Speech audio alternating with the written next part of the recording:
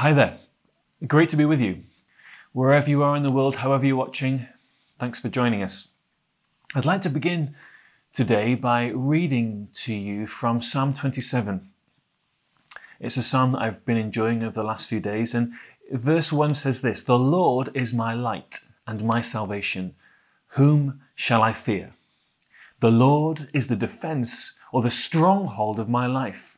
Whom shall I be afraid?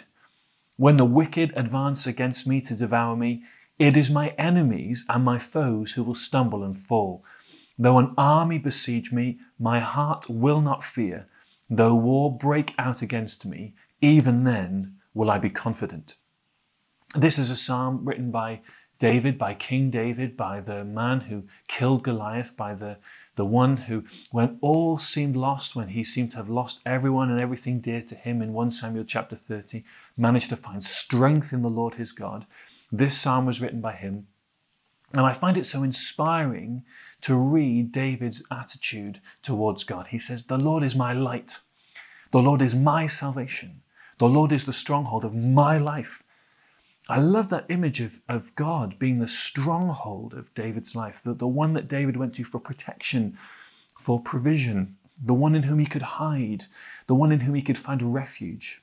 And I love David's faith here. He says, even if an army comes against me, even then my heart will still be confident. Why is he still confident? Because the Lord is his light, his salvation, his stronghold. Later on in the same psalm, David says, "I'm confident of this. I will see the goodness of the Lord in the land of the living."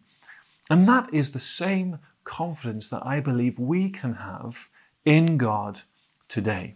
That regardless of where we're at in life, no matter the situation or circumstance we face, no matter the challenge or the opportunity before us, we can look forward with expectation, with hope, with confidence that we're going to see the goodness of the Lord in the land of the living.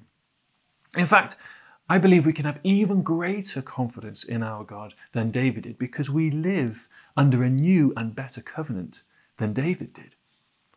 It says in Ephesians chapter 3, for example, through Christ Jesus and through faith in Christ Jesus, we can approach God with freedom and with confidence. Because of the work that Jesus Christ did on the cross, because he died and God raised him from the dead, because he's seated at the right hand of the Father, because he's poured out the Holy Spirit and now lives in you by that Spirit, we can draw near to God with freedom and with confidence. Our coming to God is not based on how we feel. It's not based on our own performance, our own ability, our own strength. It's all based upon his blood, his power, his grace. That gives us great confidence as we come to him and pray.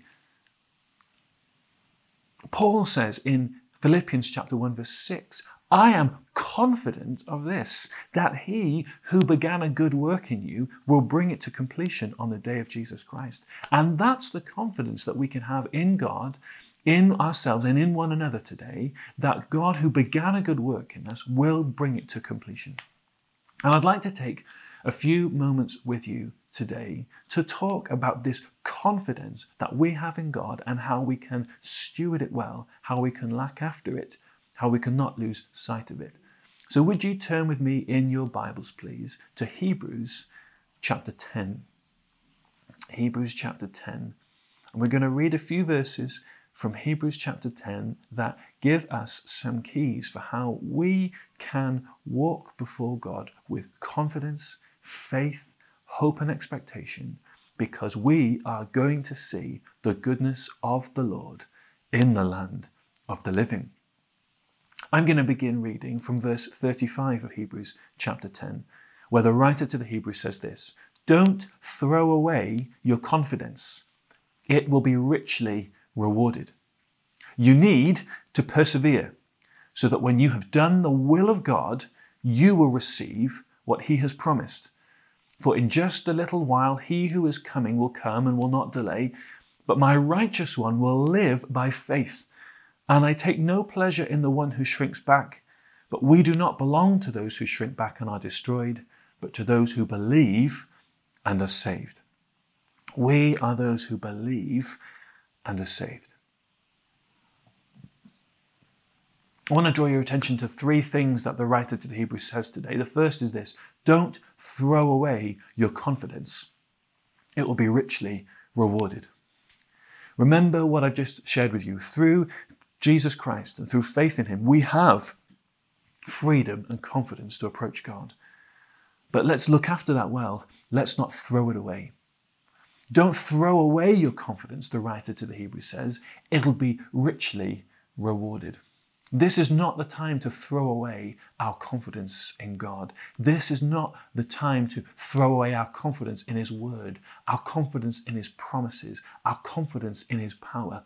This is not the time to throw away our confidence. We've been getting to know our neighbours a lot better during this lockdown period. We're in a WhatsApp group together and people have been messaging one another, offering support, offering help, offering encouragement. And our neighbourhood is probably very similar to yours. We've got people who are on furlough from work. Some people are isolating. Some people are key workers. Some people are homeschooling or looking after their families at the moment.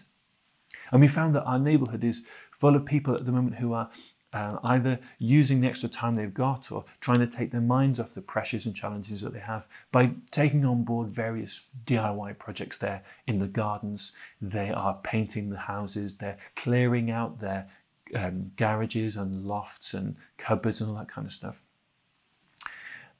And it's a good thing to do those things when you have the opportunity. If it's a terrible thing, however, if you're suddenly clearing out the loft, clearing out the garage, clearing out your cupboards, and you throw away something that you meant to keep.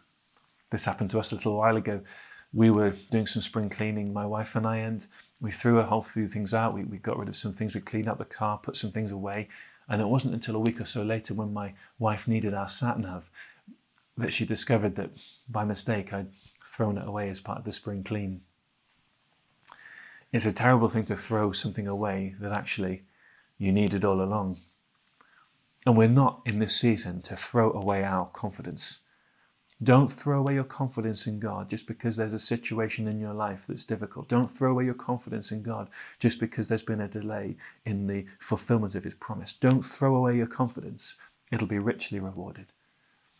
Which leads me on to the second thing I want to draw your attention to. The writer to the Hebrews says this: you need to persevere so that when you have done the will of God, you will receive what he has promised. You need, he says, to persevere.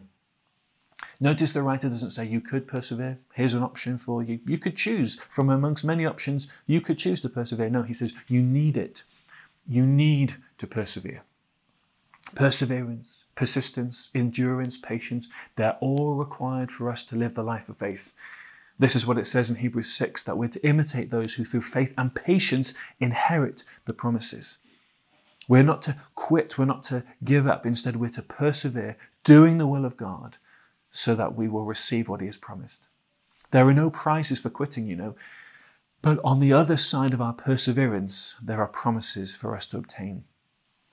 This hit home the other day when I was trying to help my son eat his dinner. My youngest son is 3 years old, and we prepared a meal for him, and to be honest with you, he didn't really like the food that we prepared. He was not particularly interested in eating it, and he looked up at me and said, "Daddy, please can I have some peaches?" I said, "Yes, son, of course you can have some peaches once you've finished your dinner." Well, he didn't like that answer. He looked down disconsolately at the bowl in front of him. He looked up again. "Daddy, please can I have some peaches?" "Of course you can, son," I said, "when you finish your dinner." So I had an idea. I went to the fridge. I got the tin of peaches out that I knew he wanted. I got some out and put them in a bowl for him, and I put them in front of him, and he stared at them. And with his spoon in his hand, he kept his eyes on the peaches, and he began to eat the dinner in front of him, the dinner that he'd previously rejected, the dinner that he previously didn't want. He began to spoon it up into his mouth, all the while looking at these peaches. And he finished his food, he put it to one side, and then I gave him the peaches. You see, he persevered. He did the will of his Father. He received what I promised him. Perseverance is required. Let's keep our eyes on the prize, because we will receive what he's promised if we persevere. The third thing I want to draw your attention to is that the writer to the Hebrews, quoting an Old Testament scripture, says this: "My righteous one will live by faith." You know, the Christian life is lived from beginning to end, from day to day, by faith, by trust, by belief, by faith in God himself. You know, God is totally trustworthy, completely faithful. He's full of integrity. And we are constantly being challenged in these days by who do we trust? Who do we believe? Who will we put our faith in? Whose words will we listen to? Who will we pay attention to? And everyone puts their faith, puts their trust, their belief in someone or something. Some of us, if we're honest, only really trust ourselves. Others only really trust their families. Some have put their trust in their finances. It's a tragedy in life when you meet people who really only trust their fears or their past failures, and so they miss out on all the wonderful destiny opportunities that God had planned for them. Day by day at the moment, we're being asked to trust political leaders, medical professionals, scientific personnel. And as hard-working and as diligent and as well-meaning as so many of them are, it is no substitute for putting our trust in God. God alone has the solutions to this world's problems. God alone has the answers to our needs. And if we will put our trust in him day by day from beginning to end, we'll find him constantly and consistently faithful. Will you choose to put your trust again in God today? Some of you have never put your trust in God, but today you can do that. And in a moment, my friend Jenny is going to come on and show you how you can put your trust in Jesus for the very first time. So don't throw away your confidence. You need to persevere. Live by faith. Let me paraphrase those for you. Let me give you 3 simple ways you can remember this today, tomorrow, and for the rest of the week. Don't quit. Keep going. Put your trust in God. All of those attitudes require us to look up from present situations and circumstances and look into the future with hope and expectation. All of those attitudes require us to fix our eyes not on what we can see with our natural eyes, but what we can see in the unseen with the eye of faith. For the one who keeps their confidence will be rewarded. The one who perseveres will obtain what was promised. The one who believes will be saved. So don't quit. Keep going. Put your trust in God. And you will be able to say, like David did, I have seen the goodness of the Lord in the land of the living. I pray God's richest blessing upon you today. Pray God's prosperity on you and your household today. Wherever you go, whatever you do, may you know God's protection, God's love, God's joy and God's strength. And may you continually know the Lord as your light, your strength, your salvation, the deliverer and protector of your life. Have a great day. Be blessed.